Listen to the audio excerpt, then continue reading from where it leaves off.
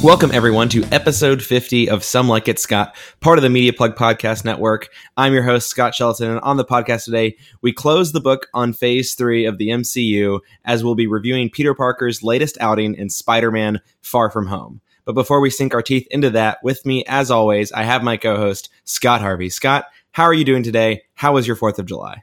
It was pretty exciting, actually. One of the more exciting moments of my summer. I was just sitting here thinking about how I feel like I haven't had anything exciting to report, and that's probably summed up by the fact that I was noticing recently that I haven't posted on Instagram this entire summer, which I think is in our society, in our culture nowadays, how you determine whether someone is living an interesting life or doing interesting things, judging by their Instagram posts. But I haven't had a single one this summer, so I think that maybe says a lot about my summer. However, relatively speaking, my 4th of July was pretty exciting because I did get to go to the Alamo Drafthouse Cinema here in Raleigh. Of course, this is a nationwide, about 20 or 25 Alamo Drafthouses, though, I think, or at least 20 or 25 cities that have them. And it's just a really cool theater overall. Like you walk in, at least this is how the one in Raleigh is laid out. And the lobby is like a part bar, part like video store. Like you can get vehicles. They have like stuff on VHS, all these really random old VHS tapes, which is cool just to sort of peruse after the movie. And then, you watch the movie and you have servers who bring you a meal and drinks and stuff that you want to order from the menu. And so I got to go and watch Midsommar with a sold out crowd. Every seat was full in the theater, and enjoyed a nice dinner there. So, all things considered, not the traditional way I usually spend the 4th of July, but I think I made the most of, what I could here in Raleigh with, having most of my friends and family in disparate places and not being able to spend the holiday with them. I think I was able to salvage it regardless. Yeah, I'm absolutely shocked to hear you say that watching what some have called the most disturbing movie of all time isn't your typical 4th of July. But I guess we all live different lives. Most disturbing movie of all time? Have people really been saying that? I mean, it's disturbing, but I don't know about all time. Scott Mantz is saying it for your consideration. The most disturbing movie of all time. He couldn't sleep the night after he saw it. Well, I'm not sure if he's seen Cannibal Holocaust, though. Cool. Well, we will save the rest of that expose for that episode. Because today, like you just mentioned, we're going to be reviewing the 23rd entry in the MCU and the conclusion of Phase 3 following the universe-changing events of Avengers Endgame, maybe? Anyway, directed by Spider-Man Homecoming director John Watts and set 8 months after the Avengers' final battle with Thanos, Far From Home drops us immediately into a world without Tony Stark, Steve Rogers, or Natasha Romanoff, and shows us this world through the eyes of Spider-Man himself, Peter Parker, played by Tom Holland. Hoping to refresh his life with just a little bit of normalcy, Peter Parker focuses on his upcoming 2-week field trip to Europe with his classmates, including his best friend Ned, played by Jacob Batalon, and his crush MJ, played by Zendaya. However, Peter's plan to use this Euro trip to confess his feelings to MJ goes awry when Sam Jackson's Nick Fury enlists Spider-Man's help to fight the growing threat of the Elementals, 4 giant supernatural beings, each of which wield the power of one of the basic elements, earth, fire, air, and water. Spider-Man isn't alone, however, in this fight, as Quentin Beck, a superpowered man from another universe, played by Jake Gyllenhaal, has already stopped 2 of the 4 elementals when he meets Peter in Venice while trying to stop the water elemental. From there, it's a race against time to stop the 4th and final elemental from destroying the Earth, while Peter tries to balance his responsibility as Spider-Man, especially now that his mentor Tony Stark is gone, with the pull of quote-unquote normal high school life. Scott, is Far From Home a worthy follow-up to both Avengers Endgame and Spider-Man Homecoming, which are, in my opinion, 2 of the best films in the MCU? Or do you think Phase 3 ends with less of a bang and more of a whimper? Well, first of all, Scott, I'll say that I think unless you have objections, let's talk about a movie like without getting into spoilers, because most things are probably considered a spoiler for this movie for, hardcore MCU fans. Getting the spoilers out of the way early. Sorry, everyone who listened to the first 5 minutes without having any spoilers. But come back after you see Far From Home. I mean, this movie's making like 180 million this first week at the box office. So you probably have already seen it if you're listening to this, but maybe you haven't. Yeah, that's what I was going to say. You've seen it by now. If you're a hardcore MCU fan, you've definitely seen it, probably more than once, to be honest. But yeah, Scott, when I went into this movie, I made the joke to you a couple of weeks ago about when the first screenings of Far From Home happened, and I was reading reviews, and everyone was talking about how amazing the post-credit scenes were. And I was like, man, I said to you, I was like, I think what I'm getting right now is that I'm going to love the post-credit scenes in this movie and maybe be a little bit disappointed by the movie. I think that's just and I think that was just because, this movie on paper, was awesome, looked awesome. Like, you have my personal favorite superhero in Spider-Man. You have Jake Gyllenhaal, one of my favorite actors right now, in this movie as Mysterio. The coming-of-age blend with the superhero action, that, of course, is something that I really enjoy. So this was a movie that I was really excited for. And so I guess I had the mindset of, I can't possibly live up to what I'm expecting from it, right? And so that's why I think, I expected that I would love the post-credit scenes and be a little bit disappointed by the movie. And I think after having seen it now, I think it comes the other way around. I think the post-credit scenes, which we'll talk about a little bit later on, were good, but not quite the mind-blowing experience that I expected. But the movie, however, I think is great. I think that what the Spider-Man movies really represent in the MCU and what they have done such a great job with, and particularly director Jon Watts, is acting as palate cleansers, right? The first time around with Spider-Man Homecoming, I think it was sort of a palate cleanser from all of the Spider-Man movies that we had gotten, right? Because there definitely was a feeling when Spider-Man Homecoming came out that, do we really need another Spider-Man? I mean, we had the Raimi trilogy in the early 2000s. Then we had the two Andrew Garfield movies, Amazing Spider-Man and Amazing Spider-Man 2. And then, 3-4 years after that, and after, it must be said, I think a lot of Spider-Man fans, a lot of superhero movie fans would say that those two movies were on the disappointing side. And even, of course, going back to Spider-Man 3, which was something that was disappointing too. I think there was definitely a feeling going into Homecoming that, do we really need another Spider-Man movie? It's been a long time since we've gotten a good Spider-Man movie.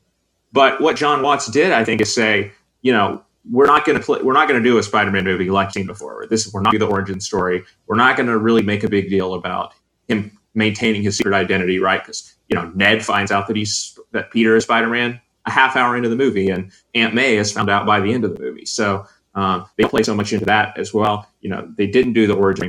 We see a different sort of MJ than we've ever seen, a different Aunt May. Like, everything about the movie just felt a little bit different. And so I think, like I said, it was a good palate cleanser from all of the other Spider-Man movies that we got when we came out. And then Far From Home, of course, as you set up, was faced with the unenviable task of following Avengers Endgame and, needing to be a palate cleanser from what was definitely one of the darkest and most intense movies in the entire MCU. I mean, the biggest movie ever, quote unquote. And so, how do you follow that? And I think what Jon Watts does here that is so impressive is he manages to, Spider-Man movie, with all of the things that we love about Spider-Man movies, the fun, breezy tone, the high school drama stuff. And yet, at the same time, we never lose sense of the stakes, where we are in the MCU, post Endgame, and, all of the big emotional moments, all of the moments which are more, introspective and serious, still get the proper treatment and respect that they deserve in the movie, even though this is a fun, breezy Spider-Man movie. And so I think Jon Watts strikes that balance incredibly well. And I think I did enjoy this movie more than Spider-Man Homecoming, because I think what I really liked about this movie is actually it reminded me a lot of Spider-Man 2, the Sam Raimi's second film, which is still my second favorite Spider-Man movie after Spider-Verse. In the sense that I think what Peter is going through here is a real sort of identity crisis, in the sense that he's asking himself, does he really want to be Spider-Man? Or, does he really want to take on the kind of burden that maybe he's being asked to take on now in the post-Tony Stark, post-Endgame world? Is this something that he's ready for as Peter Parker, the teenage kid who still wants to have a normal life and have a relationship with his friends, have a relationship with MJ and his aunt? Is he ready for this? And, in Spider-Man 2, we saw it at an extreme, to the point where Peter says, I'm giving up Spider-Man being I'm giving up being Spider-Man altogether. And we don't really get that in Spider-Man Far From Home, right? He says, I want to take a break. And of course, he's unable to take a break. But I think the questions that it asks are deeper and more mature than we got in Spider-Man Homecoming. I think Tom Holland's performance is his best performance he's given as Spider-Man thus far. It's also a lot more mature than we've seen from him. And I think that's exactly what the movie calls for. So that's something I think that gives it a leg up over Spider-Man Homecoming. I also think Jake Gyllenhaal is fantastic as Mysterio.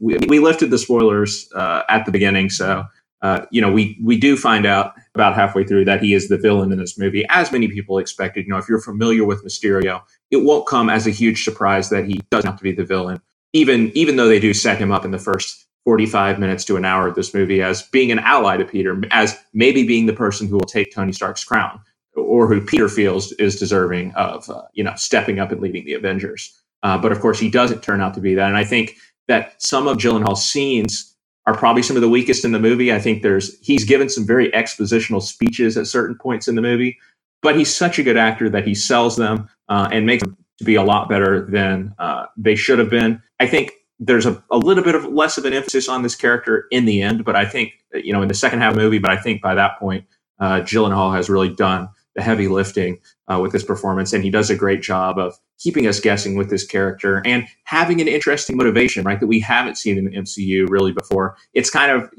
this is what I was thinking in the moment, and then I heard a couple other people point this out. It's kind of a better version of what they tried to do with the Mandarin in Iron Man 3 to an extent, with this character who isn't really who he says he is and is in fact just, creating the illusion that he is actually the person that he claims to be. And so, I like Iron Man 3. I thought the Mandarin was fine, but I do think that he's given a better treatment here in terms of what they do with Mysterio. And the high school stuff really works. I think that there's more of it in this movie. Something else I liked about it over Spider-Man. I think that all of the supporting characters, I'm not sure there's one with the better supporting cast. They're really funny. I think that Zendaya is fantastic, and the chemistry between her and Tom Holland, and really the chemistry between Tom Holland and everybody in this cast is one of the strong points. So yeah, this movie was an absolute blast. It's exactly what the MCU needed after Endgame. And, I'm happy to say out of it that while I expected to be disappointed, I really wasn't disappointed at all at the end. I think it's a great movie.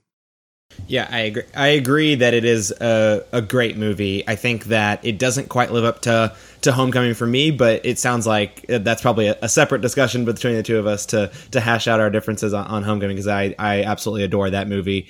I think that the main difference, just to sum it up quickly, between this movie and Homecoming is I just think Homecoming was tighter and knew more of what it wanted to be and what it was trying to be. Not that Far From Home doesn't execute what it tries to well, but it does spread itself a little bit more thin across kind of multiple arcs. And I think you see those holes and those fringes kind of fray a little bit around that character of Mysterio, because I think at its core, this movie wants to be similar to Homecoming, and what is more similar to Homecoming is what you get with like the high school element. For me, I know that you would say that in this movie you get more of this, but I think that the overall what's the right way to say it? I think that the feel of the movie is more stretched than I thought Homecoming was, because in spite of maybe you didn't get scene for scene or minute by minute, you didn't get the holistic high school feel as frequently in Homecoming as you did in this movie. But I think that like the ethos of Homecoming was that feel, and I think this movie isn't quite as tight in that respect. And I think that's where the differences are, because I mean, you talk about Mysterio getting some expositional scenes in really key moments of the movie that, at first, for maybe the first 30 seconds to 45 seconds or even a minute of those scenes, I was like, okay, this is fine. I don't mind this too much. And then it drags on for 3 more minutes each time. And I'm like, wow, this is such a long exposition. This doesn't feel necessary. It doesn't really seem like this needs to go on and on. As cool as some of maybe the illusion tech scenes might have been, they do really linger for a little bit longer than you'd like. I mean, that being said, you're absolutely right. Like the Euro trip element of this, the high school field trip abroad element to this, where you have the dynamics between Peter and so many of his classmates, between Ned and Betty, between Peter and MJ, between Peter and Brad, between Peter and Ned. Like all of it works really well from that sense. It had you laughing a lot. One of the things that I thought, I have seen this movie twice, and one of the things I thought watching it the first time was that the I didn't really, I guess, appreciate the writing as much as maybe I did the second time. And that was because it really felt that they were trying to make like joke after joke every 30 seconds in this movie, which I still want to stand by. I think is true. They really do try to go for a lot of jokes to keep this as lighthearted as possible, even in some of the moments where I thought, hey, you could just cut this out and it would be okay. But the second time I watched it, I think I also had a more pleasing crowd in that they weren't laughing literally every 30 seconds in the movie. Like I remember there were points in the movie or periods of time in the movie when I was watching it the first time on Monday night that people literally were just laughing for 2 or 3 minutes straight, like line after line. I'm like, guys, this isn't even funny. Like this isn't meant to be funny. This isn't funny. Like I don't know why people are laughing. And people laughed a little bit less. And I think that made me less annoyed the second time I was watching it. So there goes to show that the crowd can make a big difference sometimes in these movies. That being said, but to sum things up, I do think that this is a really, really good movie. Doesn't quite live up to Homecoming, but as I kind of alluded to from the outset, Homecoming is my second favorite movie in the MCU. So that's not a big hit on this film. I do disagree, though, that I do think the post-credit scenes are a big deal. More of a big deal than I think maybe you gave them credit for, at least from my perspective. I think that mid-credit scene is groundbreaking for the MCU, and I think will probably be a huge formative moment for what we get going forward. I don't think that's going to be the linchpin of Phase 4, but when we're thinking about, as of right now, pre-San Diego Comic-Con, not knowing anything at all that's in the upcoming lineup in concrete ways for the MCU, knowing that Peter Parker's identity has been released, and that's going to be a critical part of any sort of Avengers team up that, or whatever that future of that might be. It's going to be the future of any Spider-Man movie that we get. I think it's such a huge deal, and it's probably the most momentous, credit scene that we've gotten in a long time, if not ever, in the MCU. And as for the second one, I think that, well, maybe not as groundbreaking for the universe, although of course I think I could understand an argument for it being a big deal too.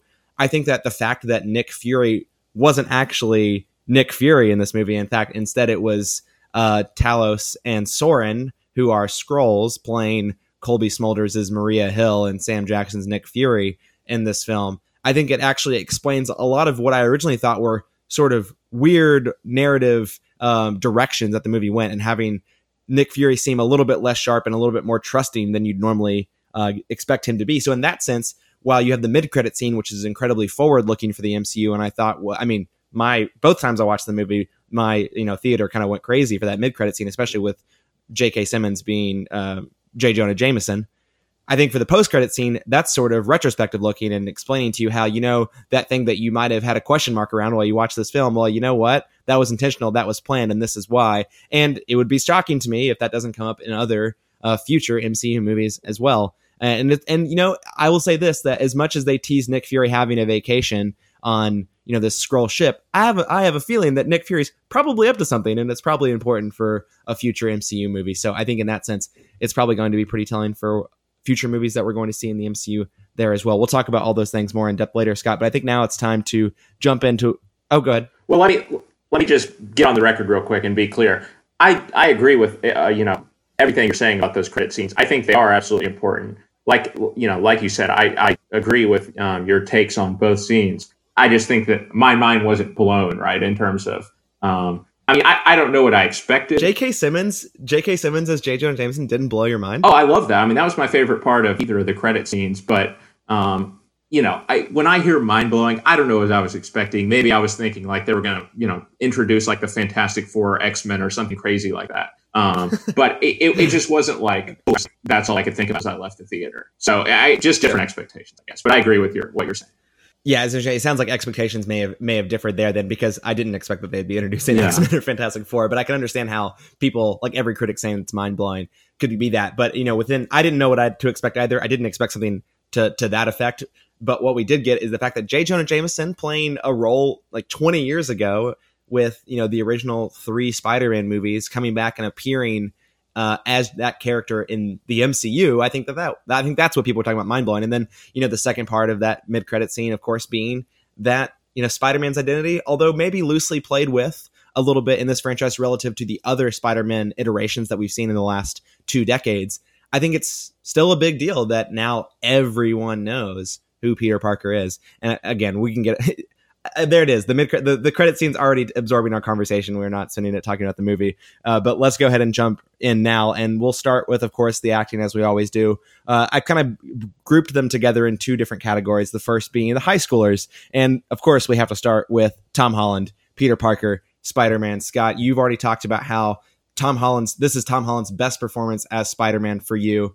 One of the things that I liked about this, just I guess to zoom out for a second before we jump into the particulars of this movie, is you talked about Spider-Man Homecoming not having to be the origin story and John Watts kind of sidestepping that. And that's because they got to do that in Civil War. They introduced Spider-Man and they told you who he was, and they told you that's all you need to know. You didn't need to know his backstory. And so Homecoming got to jump right in here. I think you get even more of that flavor here, dropping you straight in, not necessarily trying to give you dwell too much on the past, so to speak. Yes, this movie, of course, is about Peter overcoming the loss of Iron Man. But one thing that I think that I really ended up appreciating about this movie is that it didn't dwell on that too long. It didn't feel melodramatic. It felt like it hit those notes of missing Tony in the right ways, whether it's, the moments where he looks up and sees one of the 1,000 murals that are, wallpapered across all the different cities he goes to, or whether it's that one emotional moment on the plane with Happy there. He talks about how he misses him. It's not something that is just hammered home over and over and bludgeoning you over the head. And I think that Tom Holland portrays that really well. I'd love to hear your thoughts on how both you thought his performance was as an aftermath to the events of Endgame, but also how he deals with everything else that's going on in this movie. Yeah, and I think what you're describing there is a maturity, not in just the way, not only in the way they handle the story, but in the way that, Peter Parker is handling the death of Tony Stark. And I think that's, the buzzword for me as to why I like this performance more. I think I've struggled a little bit with Tom Holland in the past because, at the end of the day, for whatever reason, maybe it's nostalgia. I think that Tobey Maguire will always be my favorite Peter Parker. Again, maybe it's nostalgia. I don't know, but so that maybe was a little bit of my barrier to entry with Tom Holland, but I think I have struggled a little bit with his character being almost too childlike. And I understand that he's a teenager, right? I mean, of course, that's Peter Parker. That's what's different about him than the other Avengers. But even still, like, he was acting more like at times like he was 9 or 10 years old, not as like, a 15 or 16-year-old high school kid like he's supposed to be. But I think finally we get the most consistent portrayal of Peter that we've seen in this movie from Tom Holland. And I think that, like you said, he really makes those emotional scenes count. And like I said up top, I think one of his best strengths as an actor is that he makes everyone around him better. And, he plays off of every character really well. And I think that that's another way, it is an area where Tom Holland has a leg up over Tobey Maguire.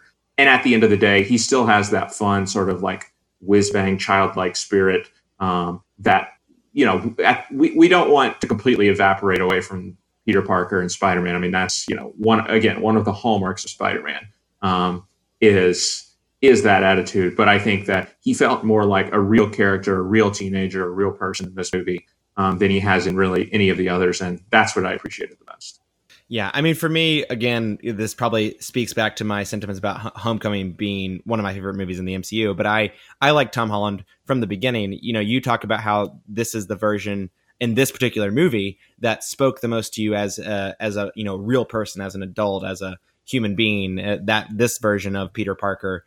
For me, I think I also saw that in Homecoming, and I think I see it. That evolution come through here. So it's not just that, one or the other was more authentic to being a real person. For me, I just viewed it as an evolution. I mean, he is an immature 15-year-old in Civil War, in Spider-Man Homecoming. And what you see, I think, particularly through the evolution of his arc in Avengers Infinity War and Avengers Endgame, is that he's found himself in situations where that immaturity, although maybe it's, just gets by in Spider-Man Homecoming, he like has that mentorship and has Tony Stark to look out for him and ultimately, have his back when he needs it. But by the end of Infinity War, when of course Peter gets dusted, and then by the end of Endgame, when Tony Stark has passed, what you get is Tom Holland being forced to grow up, not just in the guise of Spider-Man, which is, of course, true, but also in the guise of being Peter Parker. And I think that evolution, you see that fully completed here in Far From Home.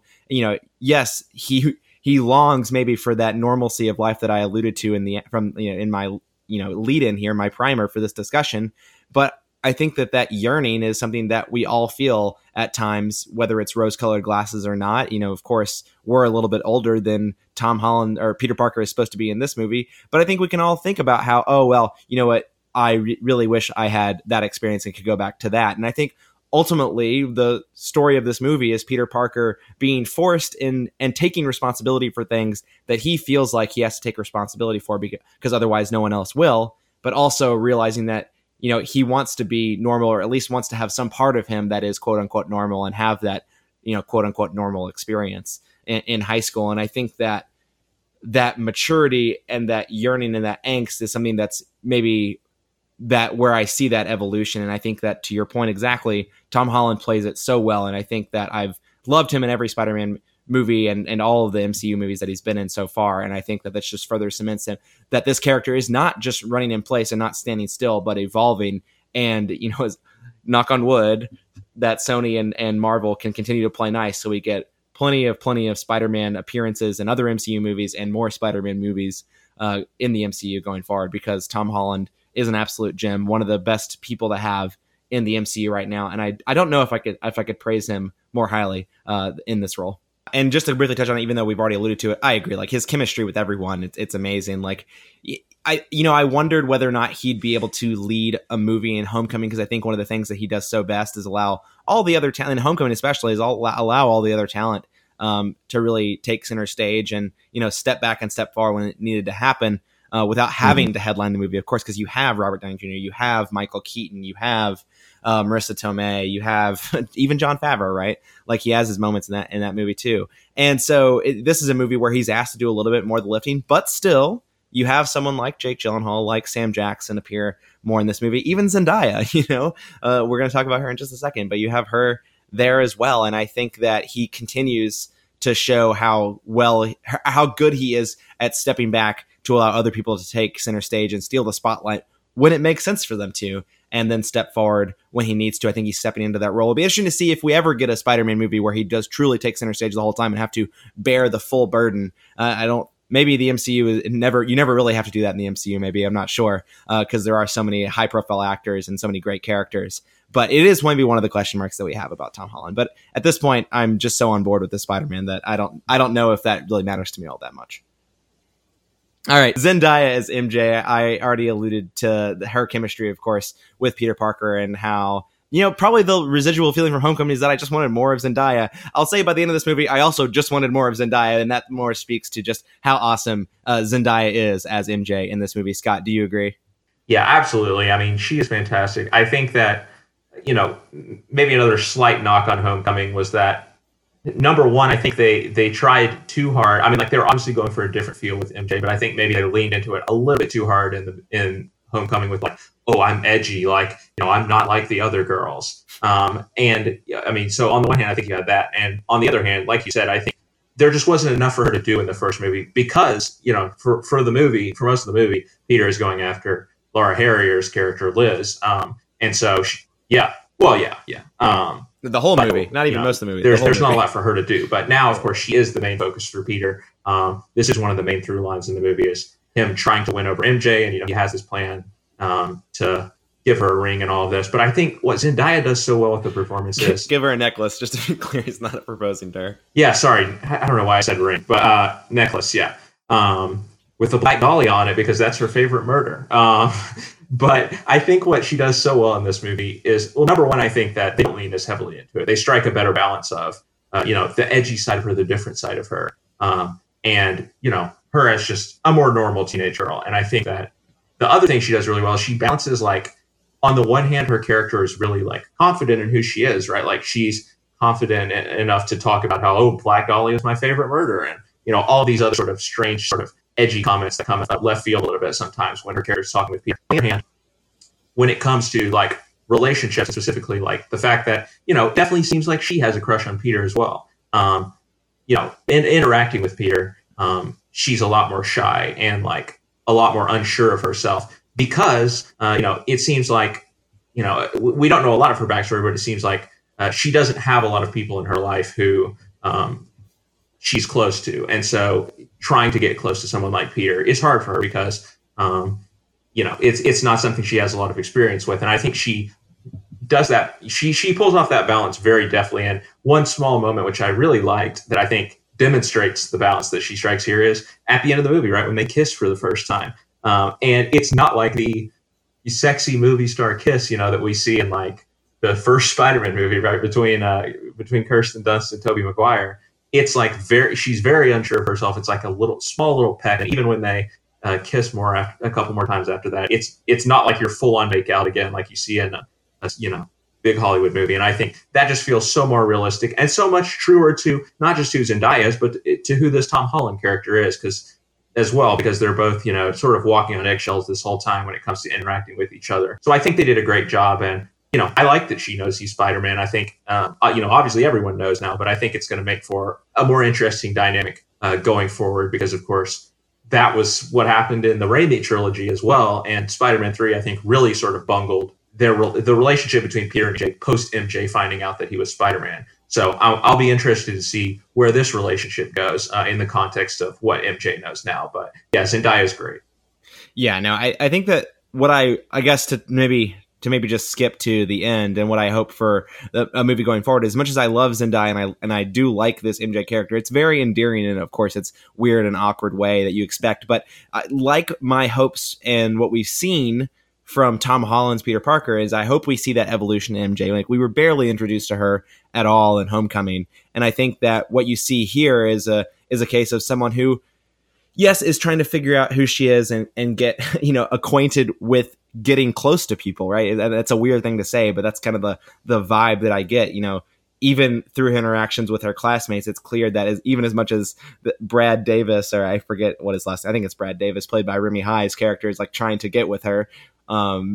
She's clearly struggles connecting with the other classmates compared to, Ned or Betty, who have like more conversations with other people in the class throughout the course of the film. It's when you see MJ, it's usually either talking to Peter or talking to Brad in this movie. And that's of course set up for that little weird dynamic conflict there, subplot of the film. But so moving forward, I really hope that in the next movie we get to deal with MJ, of course, both trying to deal with the aftermath of what we get in the post-credit scenes from Far From Home, but also evolving as a person too. Because yes, you could say that Peter Parker is still awkward in Far From Home. Absolutely, he is.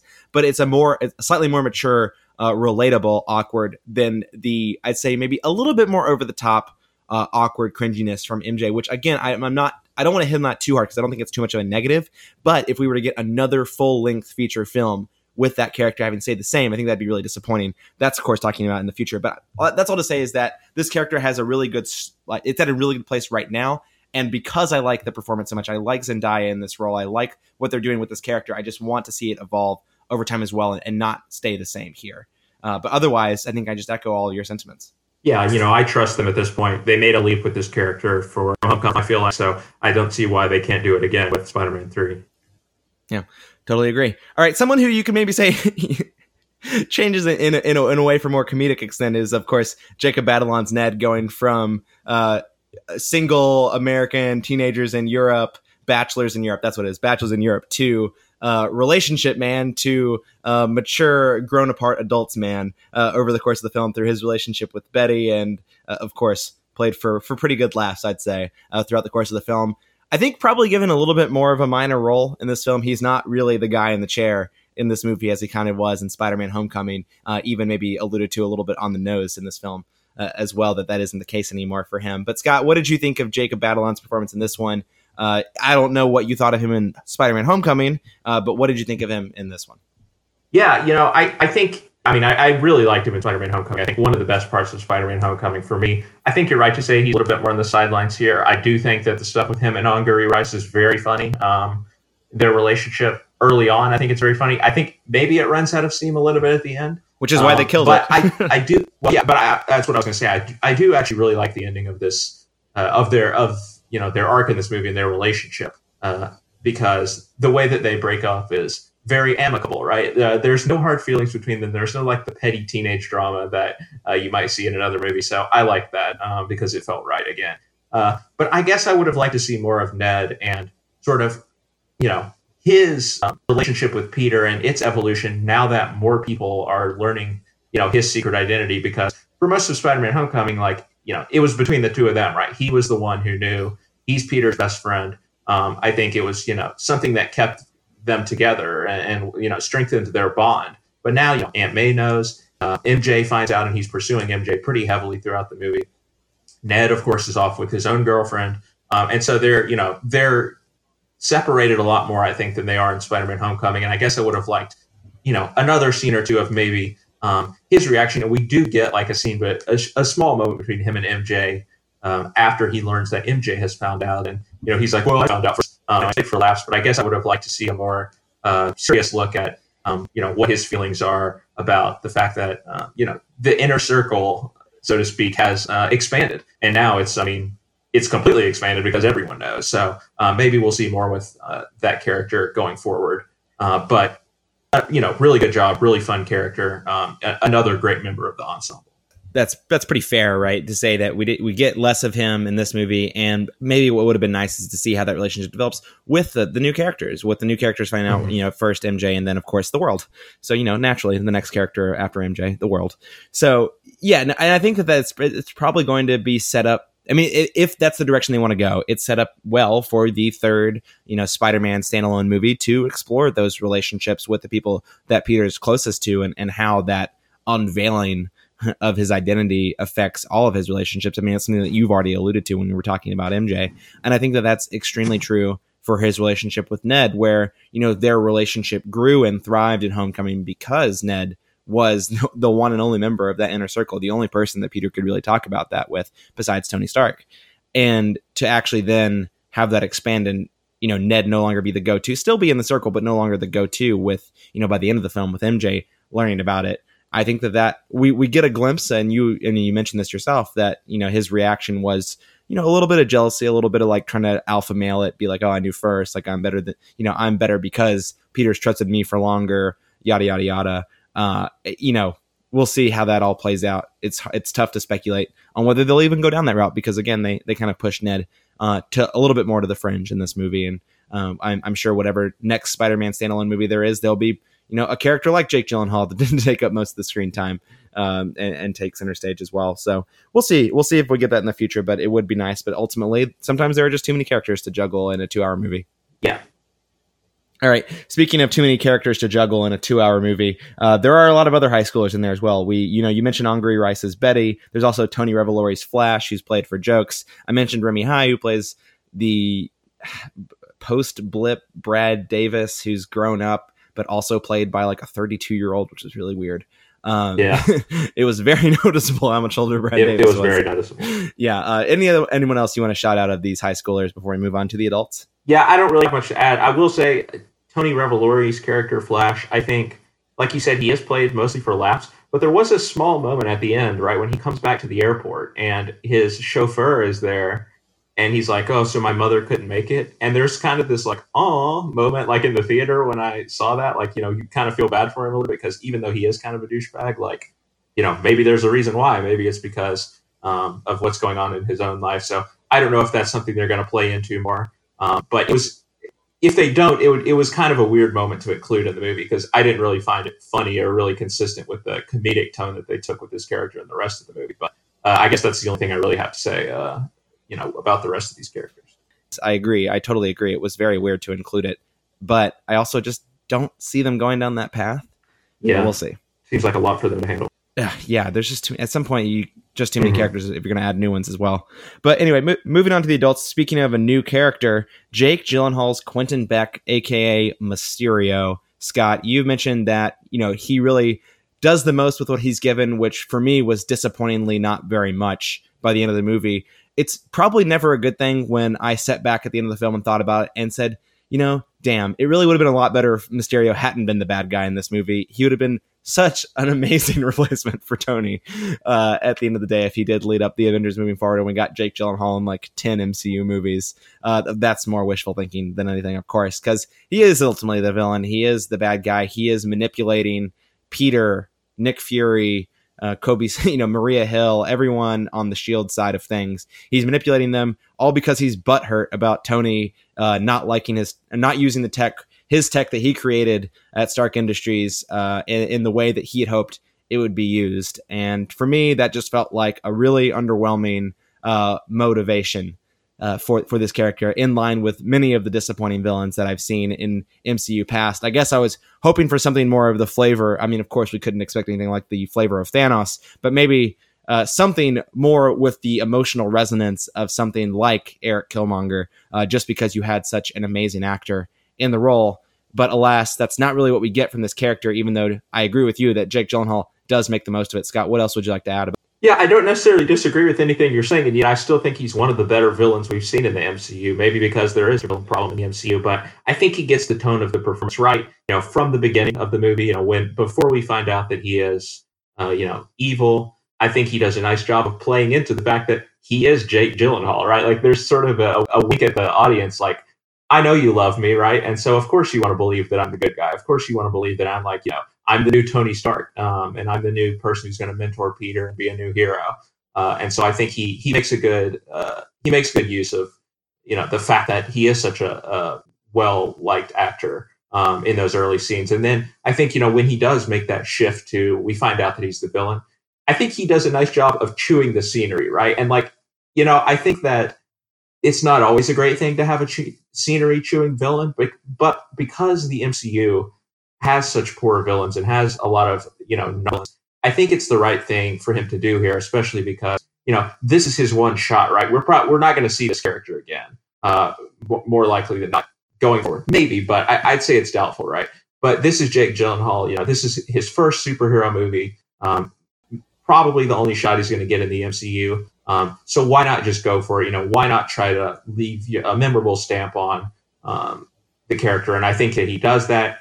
Yeah, like I said, I don't necessarily disagree that his motivation in terms of getting revenge for the way that Tony Stark treated him is the greatest. But I do like the idea of, and the almost sort of political subtext underneath the surface of him using the media and using this illusion technology to create the impression that he is a hero, right? I don't think they lean too heavily into it, probably for the best, because it's a light, breezy Spider-Man movie. But it's interesting, in the era of fake news, to think about what this character, represents, like, in today's society, and the way that he's able to, completely fool everyone into, believing that he's a hero, and in fact, he, is not at all. That's interesting, and that's something that we haven't really seen in the MCU, maybe outside of the Mandarin. So I did like that angle to the character, even if his underlying motivation isn't the most satisfying. So, I mean, he's great overall. I can rarely ever speak a bad word about Jake Gyllenhaal. And I totally agree. I think that I'm on board with your theory that he makes the most of everything that he can in this movie. It's always hard not to look at things in relative terms when you're talking about a franchise like the MCU, and saying that he's one of the better villains in the MCU is a pretty low bar to clear. And I think that for me, the way that I've always thought about villains, and in most movies, and I think this is even true for the MCU, is that even if he is one of the, I'd have to actually sit down and draw it out to see where he lands in villains in the MCU.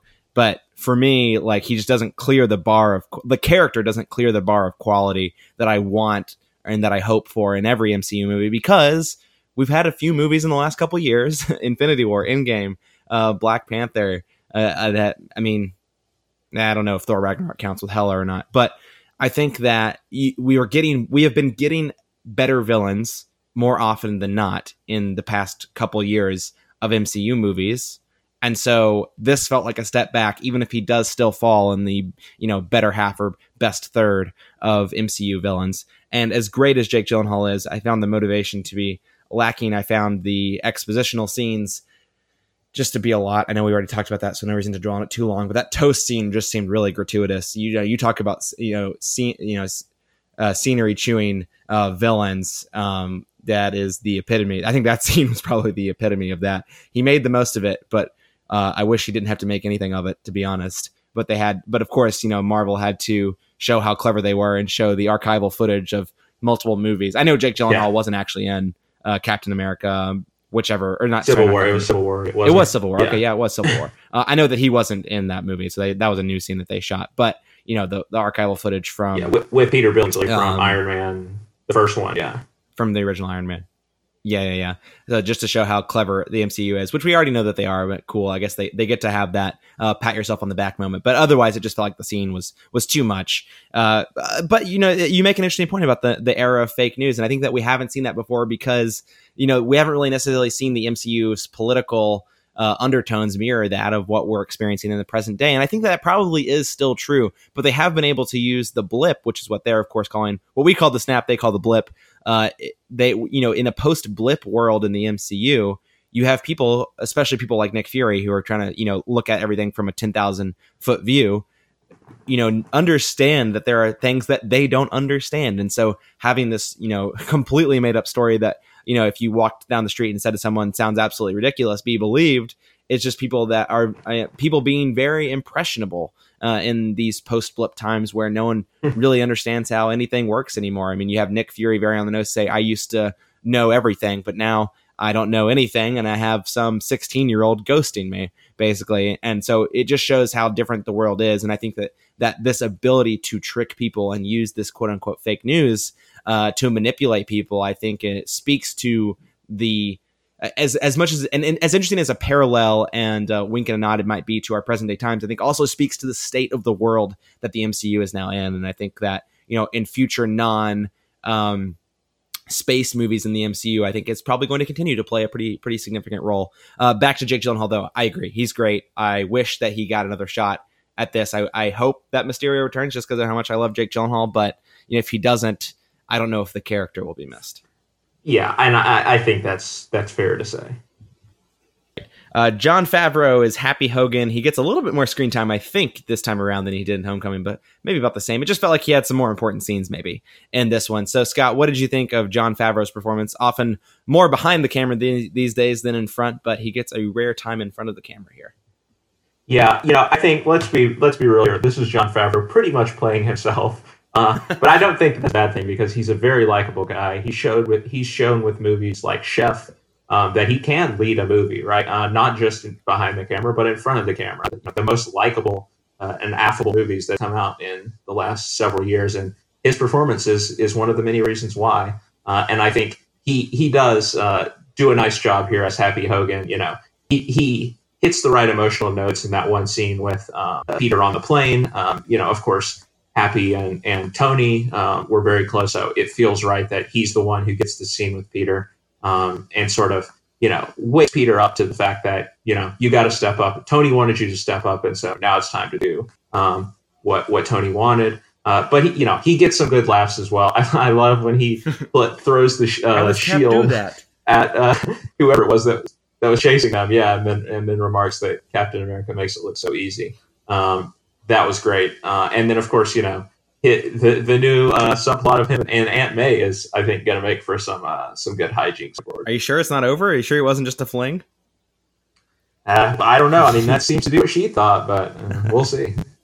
Indeed. Yeah, one of the things that just to add to what you were saying, one of the things I love about this Happy Hogan character in this particular movie is that, he's had Peter, right, that has had figures in his life, of course, that always feel one-dimensional in their, goals for him. I mean, you have, even in this movie, right, you have Nick Fury who wants Peter to be Spider-Man. And I think that, of course, you have all of MJ and his classmates who probably want him to be Peter Parker. And then you have Happy somewhere in the middle where he's someone who, in that moment on the jet, he tells Peter he needs to step up and be responsible and become the person and become Spider-Man, right? But then at the end of the movie, you have him telling Nick Fury that he'll call you, and not the other way around. So he's also still looking out for Peter's, better interests on the other side of things as well. And so that's what I really like, that Happy Hogan, it gets to have Peter's back in that way that no one else really seems to in this franchise. And so I think that there's just a perfect spot for Jon Favreau in Peter Parker's life. And I think he plays it, I feel like I've said with every character, he plays it really well. Yeah, that's true. All right. Samuel L. Jackson's Nick Fury, or is it Ben Mendelsohn's Talos playing Samuel L. Jackson's Nick Fury? Who knows? But either way, I think that it is at least Samuel L. Jackson for a good chunk of this movie, and probably Ben Mendelsohn only in the credits scene. Scott, what did you think of Sam Jackson in this one? We've seen him in so many movies. It's tough to say that he had a starring role in this one, but he's probably around more than he is in other movies, except for, of course, Captain Marvel. Yeah, and I think, to go back to what you said, about the post-credit scene early on, I do think he does a nice job here of letting us know with just certain ways that he delivers lines or his reactions to certain things that something is just not quite right. He doesn't go over the top with it, right? To the point where we're like, okay, clearly something is wrong here. Like it's just subtle enough to where we think, oh, that's kind of weird, but we don't, read too much into it, which makes the end credit scene still a nice reveal. And so I think that's really where the strong part of this performance comes. And because we are so familiar with the character, changing it up and tweaking it in those subtle ways that will make the audience sort of raise their eyebrow a little bit, I think is a really nuanced thing to do, but not something that I'm surprised to see an actor of his quality be able to pull off. Yeah, no, I think that's a great point. It's not even something that I necessarily thought about in that way, but you're right. On the second viewing, I mean, in the first viewing, I sensed that something felt off. It sounds like you felt the same way that the post-credit scene then explained, but it was even more enriching to go back and watch it a second time and really focus in on the key moments where you're like, okay, this is where it felt like something was off. This is where it felt like something was off. And I think one of those moments is when I think it's towards the end of the movie. It's definitely towards the end of the movie where Cobie Smulders' character goes, oh, he had no doubts whatsoever. He had full trust in Quentin Beck. And, the Nick Fury that we know would never have zero doubts about anything, like literally anything. So I think that is probably the most obvious moment. And but even on the first viewing, it's not super obvious. You think it's just being, oh, it's a laugh, like Nick Fury being wrong, played for a joke. But when you go back and rewatch it with the knowledge of the post-credit scene, you know that, in fact, it was serious, but that's because it's not really Nick Fury. And so I like that. I'm on board with you. And I don't know if I have too much to add other than Sam Jackson can be in as many MCU movies as he'd like. I think it's going to be interesting the next time he shows up in an MCU film, what he's going to be up to. Maybe it'll be something in the Black Widow movie next year, if that is one of the ones that comes out next year. We'll see. He's traveling through space for a reason. I don't think he's just on vacation. Yeah, no, I definitely agree with that point. And after him sort of being sidelined for Endgame and then, definitely being sidelined for Endgame and then actually being himself in this movie, I think it's time for him to, make a big step back into what's going on with the MCU in the future. Yeah. All right, Scott.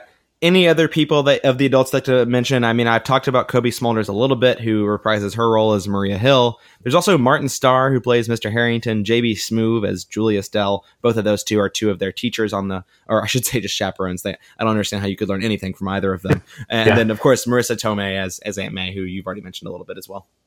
Yeah, I think that Martin Starr and J.B. Smoove are funny. They definitely have some misses in terms of their jokes, but they have some hits as well. And I think they're solid comic relief characters to throw at all teenagers. And then, I think Marissa Tomei is really great as this Aunt May because we are so used to seeing a particular version of Aunt May. The sweet old lady, the Rosemary Harris from the original Sam Raimi trilogy. I think I like the way that they've switched this character up, and she's kind of like, she's a mom now more than anything. But she's also sort of this like weird hippie who, dresses really fashionably and feels it, it matches Marissa Tomei very well, I think. And so even though she doesn't have a lot of screen time in this movie, I still like the spin that they put on this character. It's one of the ways that I think that they've really done a good job with these Spider-Man movies of rewriting, what we were so familiar with about the Spider-Man franchises up until Homecoming came along. Yeah, I think that's a very fair point. I think for me, I'd like to talk just very briefly on these two teachers. You talk about them being comic relief characters, and they're exactly that. And I think that it's these two characters that I can pinpoint as being the two people where I thought that like the writing, they're just trying to make too many jokes. It feels like every single, like you already have a lot of the kids as, even of course, like Ned and Betty as like comic relief. You have Flash as comic relief. You have like Brad Davis, like in some ways also being comic relief. Like everyone is funny in this movie. You've talked about one of the reasons why you don't like Guardians of the Galaxy, or I should say you like it less than some of the other MCU movies, is because everyone is so funny. And I just think that the writers made a mistake in trying to throw so many jokes into this movie. And I think that one of the ones that would have, or two, like the one of the spots that I can point to that said, maybe if you just took a bunch of these jokes out, it would feel just a little bit more balanced. And I think it's with these teachers. There are certain moments where of course, I wouldn't want them to take out those jokes because some of them are genuinely very funny. But there are moments like with Peter on the plane, with like the recurring witch joke with JB Smoove, like as funny as it was the first couple times, like it felt like it got repetitive over time. And so some of these kind of more minor characters maybe if they were just dialed back a little bit, as genuinely funny as they are, ultimately too much of a good thing is bad sometimes. And I think that maybe is what they ran into with these couple characters. Yeah, no, I don't disagree with that. I don't think you would lose a lot from the movie if you were just taking them out of the movie altogether. But there's a few good gags in there for sure. And especially when the gags like integrate with some of the other like goings on of the movie, when you have the Julius, JB Smooth's character, telling Brad Davis that he has to cut out taking photos of people in the bathroom, stall or urinal. I mean, that's a really funny joke. And if it was one of only a couple jokes that he made through the movie, that'd have been great. But instead, it's like one of like 10 jokes that he made in the movie, and that just felt unnecessary to me. But again, it's all about balance, and maybe I just pinpointed these characters as maybe being the points where you could have balanced the movie out a little bit more. Yeah. All right, Scott, moving on to the plot. Of course, it's inevitable that we've talked a lot about the plot already, but there are some key points that we've probably missed. I really thought of this movie in two parts. I don't think we have to talk about the two parts necessarily separately because they are interwoven to an extent. But, of course, there's this kind of rom-com teen drama, European field trip aspect of the movie. And then, of course, the action superhero stroke deception movie almost, when, of course, with the illusion tech, with Mysterio and everything that's going on there.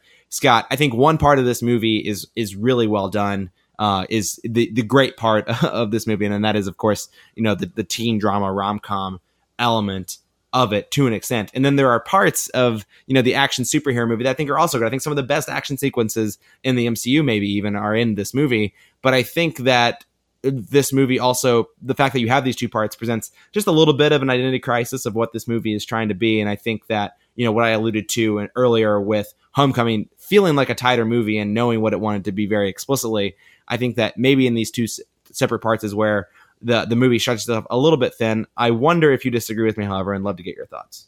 I don't know that I totally disagree. I mean, I definitely hear what you're saying, and I think maybe it isn't completely seamless the way that the two parts work together. But I will say that my favorite scene of the movie, just to spoil, before we get to the our wrap up here, is the scene where I think the two parts intersect in a really clever and creative way. And that's when, of course, you just talked about how the scene with JB Smoove talking about how Brad shouldn't take pictures of people in the bathroom. And I think, that, of course, is a reference to when Peter gets caught with this S.H.I.E.L.D. operative, I guess, who's giving him a new suit and wants him to disrobe. And Brad comes in and takes a photo. But it was a great sequence where Peter, using Edith's, operating system, basically, that Tony Stark has given him, accidentally orders a drone strike on Brad and has to, help the tour bus and help, all of his friends avoid destruction at the hands of the drone. I think that's a great way of bringing, the action stuff into conflict with the high school drama. And that's really what I want from a Spider-Man movie is, obviously, you have the two parts, but I think the hallmark of a good Spider-Man movie is how well it makes those two parts intersect, and I think that's a great example of how it did bring both parts together in a satisfying way, in a clever and creative way. I like Peter's alternate identity as Spider-Man affect his normal life, because I think that is what so much of this movie is about, is finding balance. And this time when he's not able to balance it as well, but it's a great scene. Yeah, that's probably all I really have to say, honestly, about the plot that we haven't covered. Yeah, I agree that is one of the better scenes, and that's the kind, and I totally agree with that's the kind of the action sequences and the superhero element that I want intersecting with that, that real life teen drama that, the field trip in this case, the rom-com with it, between him and MJ. And I think that that's actually of course the rom-com element's not there in Homecoming to an extent at least, right? But I think that's what Homecoming does better. And I think that, something that we referenced earlier is key to that. And that's because, in those action sequences, usually there's some element of, whether it's Ned or whether it's Liz kind of being there in the background of the scene and it contributing to that, right? Most of the time it's Ned in that movie. He's the man in the chair in Spider-Man Homecoming. But in Far From Home, you don't have the guy in the chair. Like maybe sometimes you have Happy, but most of the time it's just Peter having to deal with that situation himself. And part of that is forcing Peter into the moment to deal with the fact that, he has to do things by himself. He has to take responsibility. And so I think that it's by design, but I think it ultimately pushes the action sequences and that element of the movie in a direction away from having it fully seamlessly integrated into that other, the other part of the movie. And it'll be interesting now with MJ in the fold of things, and of course the rest of the world in the fold of things, whether they revert back to that direction in the third movie. But I think that's where that disparate feeling comes from in Far From Home.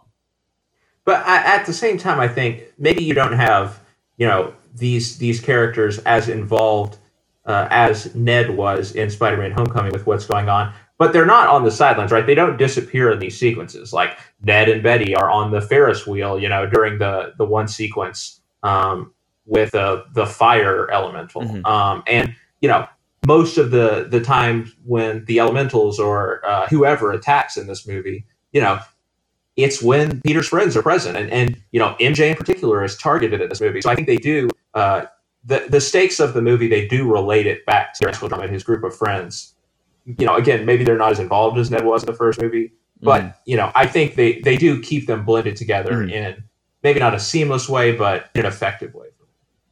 Yeah, I think that is a fair point. I don't view it as to your point. I mean, you just said this, right? But like as seamless as they did in Homecoming. But that is a fair point. Like there is always stakes involved with each one. With the water elemental, it's maybe lower stakes just because he's like shepherding them away from the water elemental in the canal, and he's just trying to figure out what the heck is going on there. Then with the fire elemental, you of course have Ned and Betty, and MJ, though he doesn't realize it, kind of follow him or wander into the situation. And then, of course, in the final one, they're being directly targeted by Beck. So that is a fair point. It just felt like, I guess in some ways that felt more forced, right? Like it didn't make sense that Ned and Betty just wandered off and into harm's way, right? And well, they didn't want to be at the opera in the first place. I mean, they wanted to go to the carnival all along, and of course, that just happened to be the moment when they attacked. So I think it makes sense. Yeah, that's a fair one. I'll cede to that for sure. All right, guys. I definitely already talked about this in probably more detail than I should have. But the post-credit scenes, I mean, it was impossible not to talk about them because they were so big, both of them, honestly, and so critical to the movie. But Scott, I'll let you share maybe some of your thoughts now on the post-credit scene because I've definitely said my part already. Yeah, I don't know that I have too much to say about the post-credit scene, other than what I've said about Samuel L. Jackson's performance and stuff. I don't know that it's going to have like a huge ripple effect going forward, other than we talked about that maybe Sam Jackson is planning something while he's on his vacation. As for the mid-credit scene, I think, it is somewhat unprecedented to see Peter's identity unmasked in this way.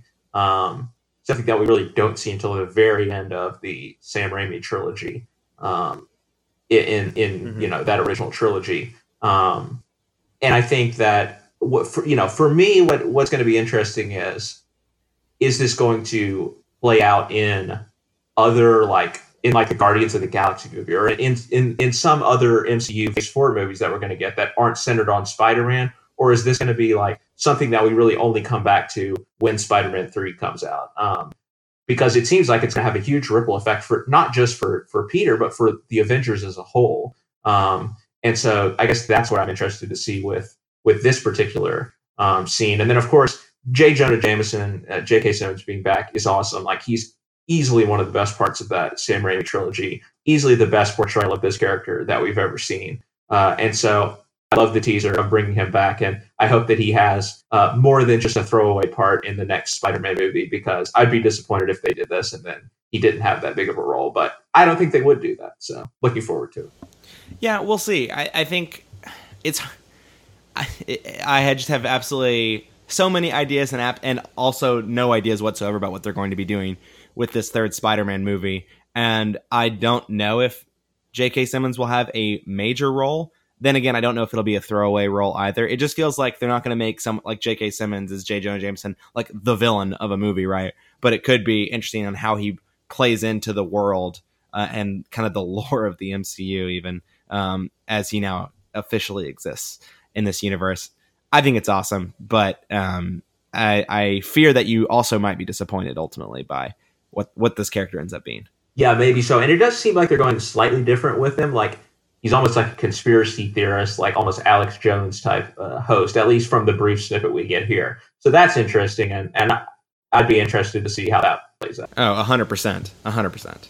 Yeah, no, I totally agree. I mean, I played last year's Spider-Man PS4 where they also have a J. Jonah Jameson, and he's like very much like the conspiracy theorist Alex Jones type in that game as well. So it's definitely the direction that Marvel proper general, not just Marvel Studios, but all of Marvel is going, it feels like, with that character. So I was less surprised to see that change, but now that you pointed out, it is a big change from what we got in the Sam Raimi trilogy. He even kind of sounds like Alex Jones a little bit too, which is kind of funny. I can't honestly say I know what Alex Jones particularly sounds like because I haven't listened to him. You're lucky. All right, Scott, final question before we do our wrap-up phase. Phase 3 is done. I did text you or put in our Discord that, with the runtime of Spider-Man Far From Home, they did officially hit 3,000 minutes across their first 23 movies. I Love You 3. And they say that the I Love You 3000 thing was like a throwaway thing that Tony Stark like ad-libbed into the movie, which for me with this just feels like that's ridiculous. I don't know. Regardless, I'm blown away by the level of detail that the MCU is able to maintain. But regardless, we already had an MCU retrospective, which also talked about where we think Phase 4 is going to go. But Scott, with the unveiling of that mid-credit scene in particular, where do we go from here? What is going to be next? We're going to find out very, very soon, probably some semblance of the direction that the MCU is going in Phase 4. But Scott, do you have any sense at the end of this movie where we're going? Not at all, to be honest with you. Like I said, I think the main thing I'm interested in this movie is see how everything revealed plays out in other Marvel franchises. If it plays out, in those franchises at all, I think, with the movies that we have coming up, it's hard to know what we're going to get. Obviously, we think with Guardians 3 that we're going to have Thor involved, that we're going to be searching for Gamora, probably for, maybe is going to be what's driving the plot in the movie. But other than that, who knows? We have Black Widow, which is like a prequel movie, that's going to be an origin story probably for Black Widow. Do we know that? I feel like that's just speculation. But, okay, they haven't actually said that it's going to be a prequel. But she's dead, right? So it's got to go back in time somewhat. Maybe we'll see. I really hope that she's dead, just because I think Marvel would really be playing themselves if she wasn't. But then we have something like the Eternals, which we don't really know anything about, and the other one that we don't know anything about either that I can't remember the name of. Shang-Chi, is that it? Yeah, we don't really know much about that one either. So I guess it's just kind of a big question mark at this point. Maybe with what we're going to see at Comic-Con here in a couple of weeks, we're going to get some more insight. But yeah, obviously I'm more on board than I ever have been with the MCU, though. So I'm ready for the ride. My heart is warm just hearing you say that. I think that everything that we know about Phase 4 so far is that it feels like everything is shifting more to that cosmic focus. Of course, we had that with the Avengers movies, the Infinity War and Endgame double feature. We understand that that is an inherently more cosmic, both in the space travel that we get in Infinity War, but also, I guess, maybe in the time travel and the multiverse, maybe ? From Avengers Endgame as well. And that feels like the direction they're going with having something like the Eternals. Of course, we have Guardians of the Galaxy Volume 3 coming up. Who knows where that movie is going to be set, and who knows where some of these other movies might be set as well. And so it feels like there is a shift toward the cosmic realm. But having said that, then you have something like the mid-credit scene here, which raises the stakes back on Earth. We have a Doctor Strange 2 coming. We have a Black Panther 2 coming. Yes, these mid-credit scene and these post-credit scenes, it feels like are very geared, or I should say at least the mid-credit scene is very geared toward the Spider-Man kind of sub-franchise within the MCU. But will those movies have, added implications for those other sequels that we know we're going to be getting moving forward as well? I think big questions mark there. I'd say, if anything, Spider-Man Far From Home made me second guess more what Phase 4 is going to look like. And honestly, that's awesome. Agreed. Okay, Scott, entering wrap-up phase, you've already alluded to / explicitly stated what your favorite scene was, but let's just go ahead and have you reconfirm that was your favorite scene from Spider-Man Far From Home. Yeah, it's the scene where Peter accidentally orders a drone from the bus. Again, I love it because of the way that it draws the high school drama and also the action and Peter's alternate identity as Spider-Man. It draws them together in an effective and satisfying way. It's something that we don't see in a lot of other MCU sub-franchises, because is the of all the superheroes within the MCU, he's the one who is the most normal, right? He's a normal kid, he's a normal guy, and so that's what plays into what makes this character different. So I like seeing the way that his superpowers affect his normal life in this particular scene, because that's not something we get a lot. Yeah, and I think that point for me is it's what makes the mid-credit scene so powerful, right? I was reading one of the pieces that was kind of I hate to call it a think piece because it wasn't really that, but this idea that why is it such a big deal that Peter Parker's identity was released when every other Avenger's identity is known? And it's because Peter is the most human of us. It speaks about who Peter is, like, and it's probably who Tony wanted Peter to be, right? He wanted him to be able to still live out a somewhat normal life because Peter's not like everyone else who is part of the Avengers. He's not like born and bred into that role. I mean, you could argue that Tony wasn't either, but he, of course, took on that role over the years. And I will say, just as a kind of final thought before I say what my favorite scene was, that it's very fitting that the first movie in the MCU ended with a voluntary reveal of a superhero's identity, and that Phase 3 is ending with the involuntary reveal of an Avenger's identity. And I think we'll set the tone for Phase 4. I don't know, but we'll see. I think there's some interesting parallelisms there, probably. Very true. Okay, my favorite scene, I think, has to be another callback to the original Iron Man movie, and that is on the plane when... Oh, yes. I'm glad you mentioned this, because I forgot to mention. When Happy says that Peter should take care of the suit, and he gets to geek out with the tech and create his own suit while Happy takes care of the music, and then you get Back in Black, which was... that more than anything, and there was plenty of moments during this movie where this happened, but that more than anything just brought a grin onto my face. Yeah, it was a great moment. I also, my face lit up. I heard the song. Of course, they had to get their joke in with Peter saying, "Oh, I love Led Zeppelin." Yeah, which definitely drew a bunch of laughs in my theater. But I'm like, oh, you freaking teenager, stupid teens. All right, Scott, let's put a score on it. What are you going to give Spider-Man: Far From Home? 8.8, Scott. Genuinely one of my favorite movies in the MCU. Better than Homecoming for me, and a wonderful follow-up to the best movie in the MCU. Yeah, I'm not too far off that as well, but a little bit lower, 8.2. All right, well, that should just about do it for our discussion of Spider-Man: Far From Home. Let's take a short break, and when we return, we'll be bringing you the latest news from our holiday 4th of July week, so a few fewer items than usual, thank goodness, because we did go a little bit long with this review, and then also a couple trailers. We'll be right back.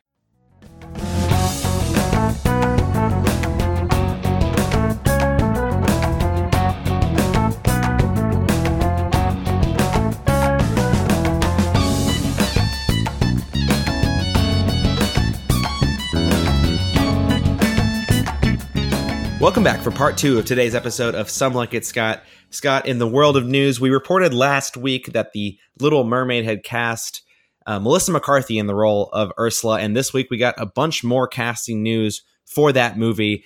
We learned that Halle Bailey will be playing Ariel, so a little bit more of a singer rather than an actor, which I think is probably the right direction to go. And we also learned that Awkwafina will play Scuttle and Jacob Tremblay will play Flounder. Scott, what do you think of this casting news? We talked last week about how Melissa McCarthy was maybe a safe casting pick for Ursula, but that there were other opportunities to shake things up a little bit. Do you think that they are going that directions with these 3 castings? Well, they definitely are, with Halle Bailey as Ariel, obviously. A lot of people are pointing this out, mostly on that side of things. The fact that she is African American, which no one should have a problem with, but of course, it's in the internet age, people are always going to have a problem with it. So I think in that sense, they are shaking things up. But it's great to see them shaking things up because of what you said, right? Because Melissa McCarthy did feel a little bit safe.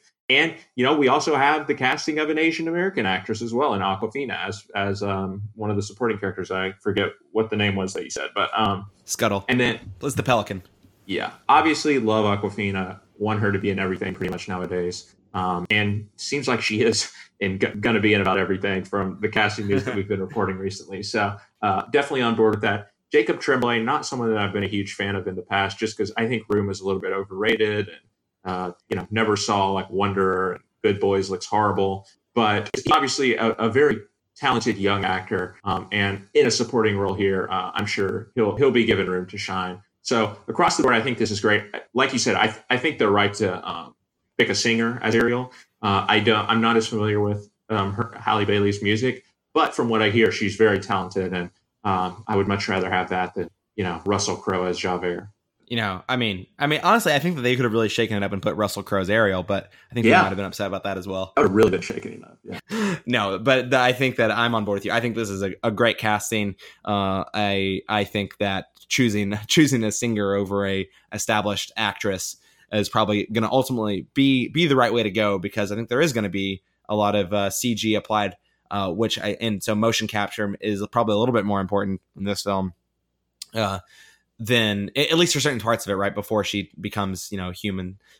But ultimately, the songs are what's going to, I think, will be the things that stick out the most in the movie. And so having those parts right, even if you sacrifice a little bit of acting quality, and who knows, I mean, we don't know, maybe she's going to crush it too in the acting department. I think that's okay in my book. Yeah, definitely. All right, Scott, switching gears a little bit from Disney over to Warner Brothers and DC. We heard this week, and we reported, I think last year, I think we did talk about it on the podcast, about how there's this kind of like war over at Warner Brothers between Ezra Miller and John Francis Daley and Jonathan Goldstein, who were at least as of 2 weeks ago, the writers for the Flash movie that Warner Brothers had most recently tapped.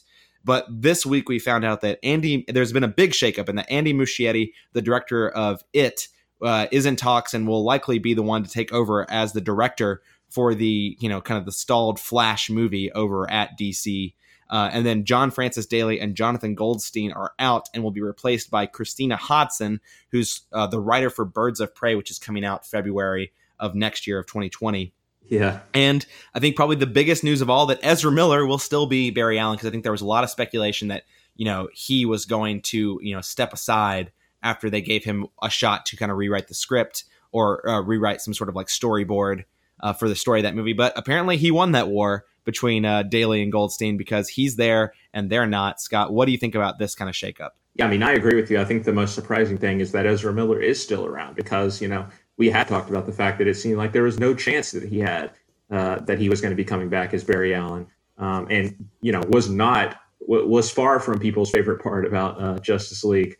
And so it is a surprise not only that he's back, but it seems like he's running the show now, right? Like, correct me if I'm wrong, but I believe Andy Muschietti was sort of like hand tapped by Ezra Miller to be the person to direct this movie. So it's very interesting to hear the role that he apparently has in the production now. I wasn't the big fan of Flash in Justice League, as I haven't been the biggest fan of most things in the DCEU. So it's hard for me to get excited about any of their projects going forward. But, we'll see. I keep an open mind. I mean, you say that, but The Joker is coming out in October, and I know that you're excited about that. That's true. But, I mean, is that really going to be firmly in the DCEU? I don't know that we know that. No, it's definitely not. But, I mean, okay, maybe I shouldn't say definitely not. But it's not. But it's the same people. Like, it's still all of the big wigs at DC. So it's the same people producing it ultimately. You're not wrong.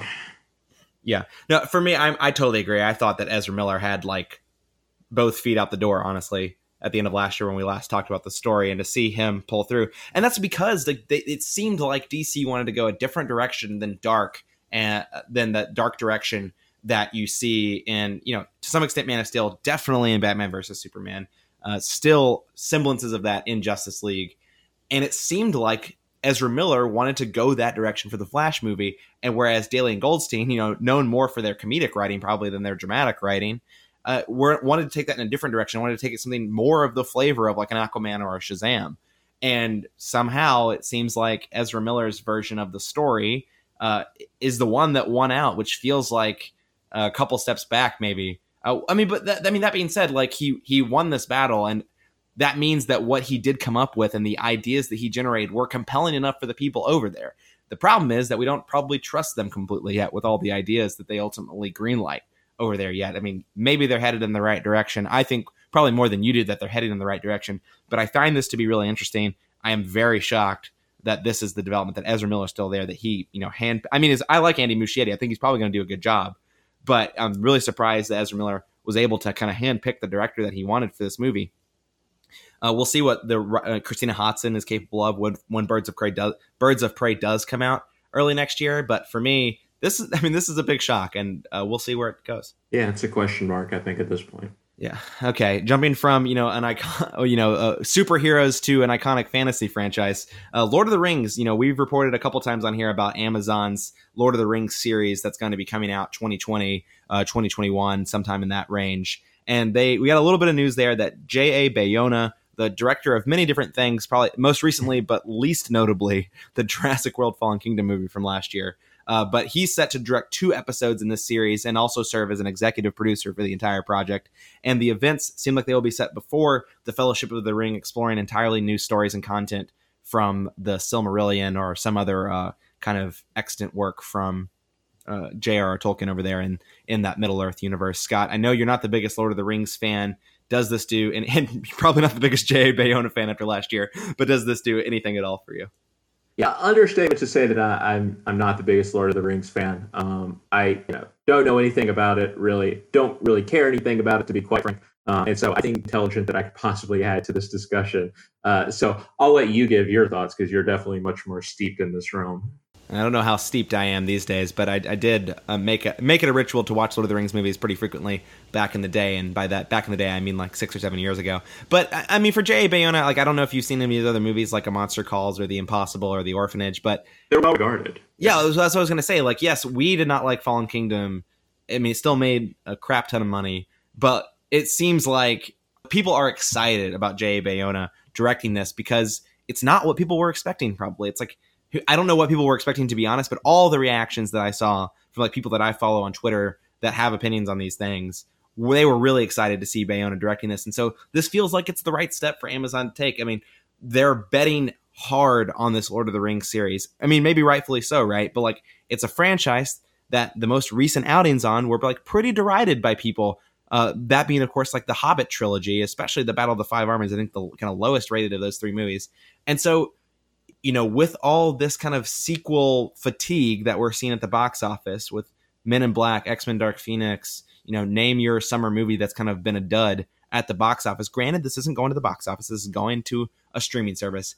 But I wonder if this, colossal investment that Amazon's making, it's going to be the most expensive per episode series in history, more expensive than Game of Thrones. Like Amazon is betting so heavily on this. Unless this is an absolute home run, I fear that this could be a colossal failure for Amazon. And so I think this is a step in the right direction for that project to be a success, but I still just have a lot of concern. Interesting. What's interesting about it? That you feel that it's it has the chance to be a huge failure. I guess maybe it's a knee-jerk reaction to what we're seeing at the box office this year, and this isn't going to the box office. I think it's important to remember that, maybe something like a Men in Black International, if it went direct to streaming, would have been super successful. Who knows, right? But like, it feels like with all the sequel fatigue that we're seeing at the box office, with things that have been totally gone for like attempted to be cash grabs that weren't that good movies, and being failures, right? To see Amazon go after a series that's as revered and well regarded as Lord of the Rings has been historically, but which has suffered more recently in the most recent outings. If they don't crush it, I wonder if they'll ultimately view it as a success. But the economics of it are so different because it's on a streaming service and not going to the theater. Mm-hmm. All right. Yeah. Speaking of streaming services, we'll skip over to Netflix here. Originally, kind of at the beginning of last week, there was news that Sandman, Neil Gaiman's graphic novel with I think on the DC imprint, was going to be greenlit for a miniseries at Warner Brothers. But by the end of the week, what we found is that this is actually going to be a series on Netflix, which I found extremely surprising. Scott, I doubt that you probably know much about the Sandman comics. I don't either myself. I do like Neil Gaiman as a writer, however, and does this series at all get you excited? I mean, this is something else that I can't speak too intelligently about. I'm not, of course, I'm familiar with Neil Gaiman, but I've never watched any of the shows, never read any of his books. But he has become a very popular name in pop culture. I mean, there have been several shows in recent years based off of his work. American Gods, we just had Good Omens. And Sandman, from what I understand, is considered to be one of his greatest works. So, it definitely has the potential to be a big, event production for Netflix. I don't think it's something that I'm going to watch, but again, I think it could be big for Netflix. Yeah, I think it's really viewed as one of these like really mature comic book graphic novel series, not unlike the Watchmen, which is also a DC imprint. And so I think that it's one of those things where if done correctly, which I trust Netflix to do with a TV show at this point, then I think it could be an absolute smash hit, right? The question is, of course, will they do it justice? I think that I have trust that they will, but we'll see over time. It's something that I'm pretty excited about, even though I know very little about it. I'm mainly excited just because Neil Gaiman's name is attached to it. I love American Gods. I know that book came out, a decade and a half ago, if not more than that, maybe even longer, 20, 25 years ago. But I recently read it for the first time a couple years ago. Really loved the book. I haven't watched I think it's Showtime or Stars. I don't know where the show is at. Haven't watched that, but just seeing his name attached and knowing that Sandman, to your point exactly, is such a popular graphic novel, to see that adapted in a way that is easier to do something justice with that volume and scope in the form of a miniseries. If done well, it could be really great. As all things, if they're done well, they could be really great. So that doesn't actually say that much.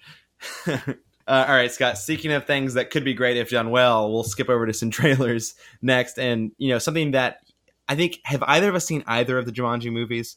I know I haven't seen either one. I have some catching up to do, but we did get the first trailer for Jumanji 3, which we know the title is going to be Jumanji: The Next Level. A little bit of a twist here. So some spoilers ahead for Jumanji 2, I guess, if that's something people care about, which I know that we don't. So sorry about that. But what we learn in this trailer is that there's a little bit of a mix-up. It's no longer the same characters in the avatars, but basically the characters are getting shaken up a little bit. We still get, of course, The Rock, Karen Gillan, and Jack Black as sort of the main avatars in the Jumanji game, but the people who are inhabiting them are different this time around. It's no longer the kids. It's Danny Glover and Danny DeVito, which is a real weird twist. Scott, what did you think of this trailer?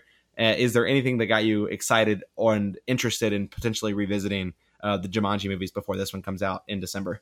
No, not at all, if we're being quite honest. I know it's blasphemy that I haven't seen the first movie because it is, a classic for a lot of people. But, this is not my kind of movie. I'm not about the big mainstream comedies. I don't think Kevin Hart is that funny. And this shtick of having, Danny Glover, Danny DeVito inhabiting their bodies and doing their voices and all this, it's going to get really, really tired, probably very far to the movie. So hopefully there'll be another big release out that week so we can skip this one on the podcast. A lot of people did like Welcome to the Jungle a lot, so I'm sure it's going to do fine at the box office because the first one was huge at the box office, if I remember correctly. Yeah, you mean the second one? Yeah, Welcome to the Jungle, crushed. Yeah, I think it surpassed every Spider-Man movie. Yeah. It definitely made over $1 billion. I don't know. It made a lot of money. But a couple weeks before Jumanji 3 is another movie and the other trailer we're going to be talking about this week, and that is Knives Out, Scott. One of our most anticipated movies of the year, it's very fair to say. What did you get from the first trailer? We got pretty much a full look at all the cast members here. I'd say some, for me, stood out more than others. I'm thinking particularly maybe of Chris Evans in a non-Captain America role, and of course, Daniel Craig in his American but not really American accent. Hard to tell. Scott, what did you think of this trailer? This trailer was great, Scott. This is exactly what I want. What I saw from this trailer is exactly what I want this movie to be, which is sort of, your classic drawing room mystery, right? Your Agatha Christie style. All the characters are together, like in one house. But at the same time, it has a sort of kooky, weird Rian Johnson spin on it for sure that you can already pick up from the trailers. You have, it looks like 3 different detectives. You got Lakeith Stanfield. You got Daniel Craig doing a very interesting Southern accent. And then you have someone else who I didn't recognize playing the other detective. But then, your cast members are great as well. Jamie Lee Curtis, Chris Evans, among, many others. I think this, looks exactly like my kind of movie. And I trust Rian Johnson so much now after Looper and Last Jedi. I think he's such an interesting director. So I think it's going to be, great to see how he puts his spin on the murder mystery genre in the way that he's already put his spin on both Star Wars and, sci-fi with Looper. Yeah, the other detective is Noah Segan, who I think is a longtime collaborator with Rian Johnson. He was in Looper. Okay. I see. But yeah, no, I'm totally on board for this. I did say when I first watched this trailer that I found it a little bit underwhelming, but I think that's because my expectations were far, far, far, far, far too high. I think this trailer is exactly when you actually sit down and think about it. This trailer is exactly what you want from a trailer. It doesn't tell you anything about the plot whatsoever, but it introduces you to all the characters, and you get a little bit of flavor of what the world and what the movie is going to be like, but no actual details about what the movie is going to be. And so, as much as I wish maybe for more out of the trailer, when I sit down and think about it, I also recognize that my experience watching this movie is going to be much better for it not having given me what I maybe wanted. Yeah, I think that, especially with a murder mystery movie like this, you don't want that many details. And, we know that Christopher Plummer was killed and that, someone in the drawing room is the killer. And that's pretty much all we need to know, at least in my opinion. Yeah, no, I totally agree. It's a mystery movie after all. You don't want to know who the killer is in the trailer because some movies basically do that at this point, I feel like. You're not wrong. Okay, Scott, I think that should just about do it for episode 50 of Some Like It Scott. We are through a half century plus one of episodes. All right, I've said enough. We really appreciate all of you for taking time out of your day to listen to us chat about movies. Next week, we'll be back with the touching comedy drama written and directed by Lulu Wang and starring Awkwafina, The Farewell. Until then, however, that'll be all from us. For Scott Harvey, I'm Scott Shelton. Bye, everybody.